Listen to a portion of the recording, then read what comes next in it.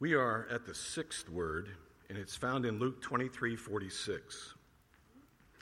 There it says, "Father, into your hands I commit my spirit." You know, I thought about that all week long. Father, into your hands I commit my spirit. And as I grappled with that statement, I started asking a question. The question is Jesus choosing his moment to die here? Is he like in control of his death? Is he choosing to die, and does he die? You know? And when you think about it, and you think about this statement that he makes, you think, could he be really choosing the moment in which he dies? And as I thought about that statement, I began to read further in verse 6.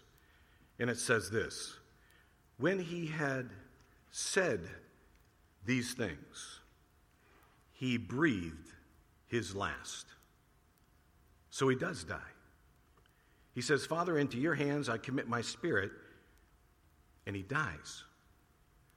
Now, I've been at the bedside of many, and I've never had anybody say out loud, "I'm going to die right now," and they died. It's never been my experience at all. But those who were standing at the cross that day heard Jesus Christ make that statement. "Father, into your hands I commit." Jesus is saying, I commit my spirit, and he dies.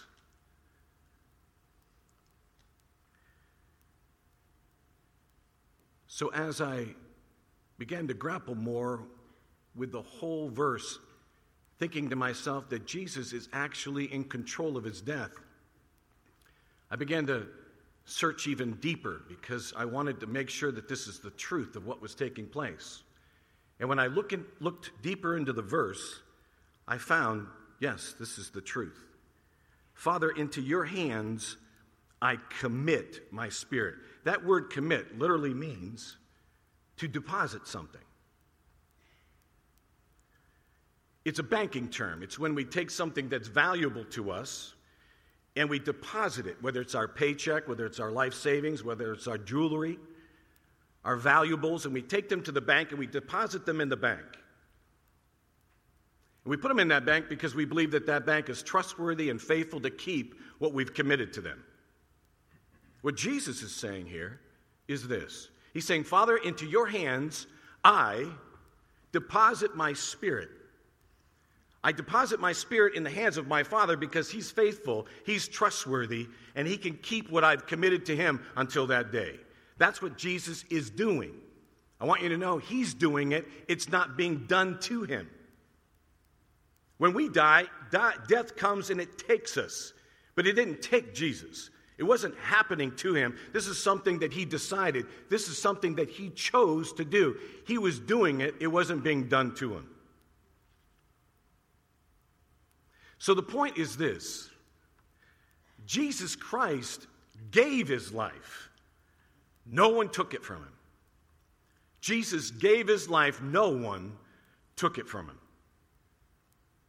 Based on this verse, that is true as well as a number of other verses. But when you look at the Gospels, or recently maybe you've watched The Passion again, or gone to the movie The Son of God, and when you've gone to those movies, whether you're watching it on the screen or reading it from the Gospels, it's easy to believe that Jesus didn't give his life, it was taken from him. It was taken. The Pharisees, as you know, they plot against him. They make sure he's arrested. Then they put a trial together, and then finally he's brought to the Roman authorities, and the authorities take him and crucify him. And as the drama unfolds, you begin to figure out that it's not just the Pharisees, but Judas was involved. He sold out Jesus, betrayed him for 30 pieces of silver, and then, once they got through all of that drama, they bring Jesus to Pilate. And Pilate's there, and it seems that he has the authority.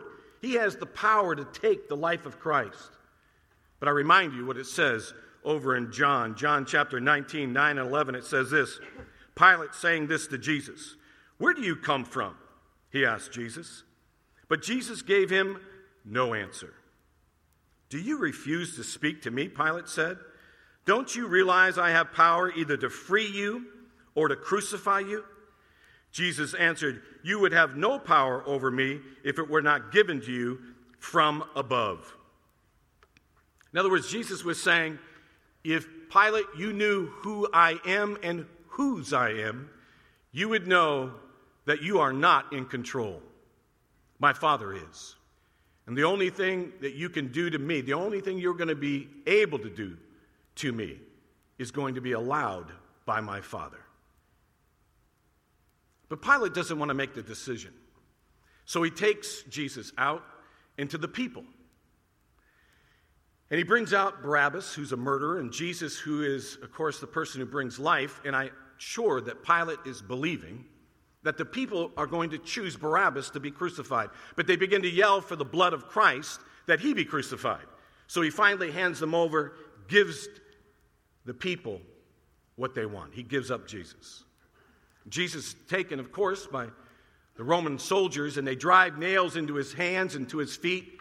And every time they're driving those nails into his body, you begin to think, all of this, all these players in this drama had the ability, had the power, had the authority to take the Lord Jesus' life. Oh, they participated, but they didn't have the power to take his life. For based on this verse, Jesus chose the moment he was going to die. He gave his life. No one took it from him. Yes, he died on a cross, but not because of it. It wasn't the cross or the nails that took Jesus' life. He wasn't a victim to someone's execution. No, he chose the moment. It wasn't the Pharisees or Judas or Pilate or the Roman soldiers or any one of those.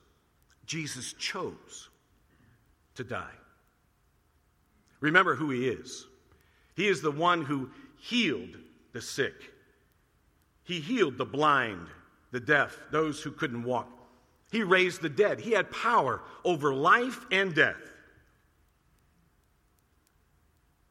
He could have sustained himself on the cross forever. It didn't matter what they did to him. He could have just continued to heal himself. He had that power, that authority. That's who he was. He had power and authority over all creation. We see that in his life. He had power and authority over the wind, over the land, over people, over things, over animals. He had power over all things. He could have quickly just said, earth opened up and swallowed everybody that was trying to kill him. He had power over principalities. He released people. He delivered people. He had power. He could have sent down legions of angels to wipe out everybody and anything, principalities included, and wiped everybody out. He could have taken the very oxygen out of their lungs and extinguished everybody 100-mile radius from where he was being crucified. He had that power and authority. So why didn't he exercise that power? Why did he hang on the cross? Why did he die? I was down with my Aunt Sally. She's 97. She's a wonderful, unbelievable woman. I go down 4 times a year, and I was down in February. I was doing her taxes, and we were together. And I remember calling my aunt. She's amazing. And I said one time to her, I said, "What are you doing, Aunt Sally?" She says, "I'm swimming." 97, swimming. I said, "That's wonderful." I said, "Who are you swimming with?" "Well, I'm down at the pool, and I'm teaching kids how to swim." And I said, "What kids? You live in a senior citizens facility." She said, "You know, the 70-year-olds that come down to the pool." And I thought about it, and I thought, this is an amazing woman. And we're having conversation about the fact that Jesus died and was raised again from the dead, and we're having these conversations because there was a movie that was out, The Son of God. And we were talking about it. And we would go to lunch and dinner, and we would hear others talking about The Son of God, the movie. And people were saying some wonderful things about it, but there were those who would say this: why did Jesus have to die? Why did Jesus have to die? Well, someone said it this way.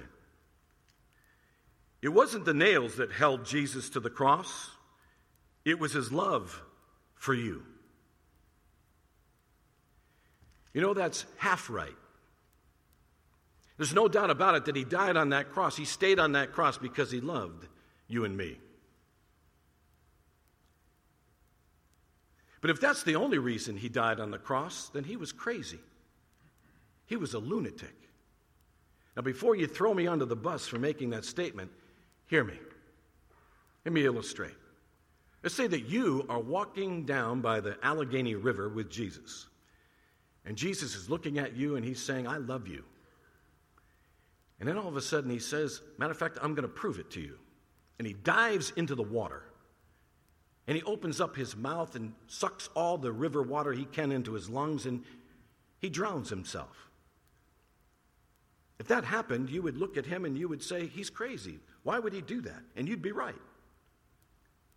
That's not the only reason why he died. Let me give you another scenario. Let's say that you're walking down the Allegheny, right alongside the Allegheny River, and Jesus is looking at you and he's saying to you, I love you. I love you, I love you, and I love you. And then you slip into the water and you can't swim and you're drowning. You're floundering in the water and you're drowning, and then Jesus dives into the water.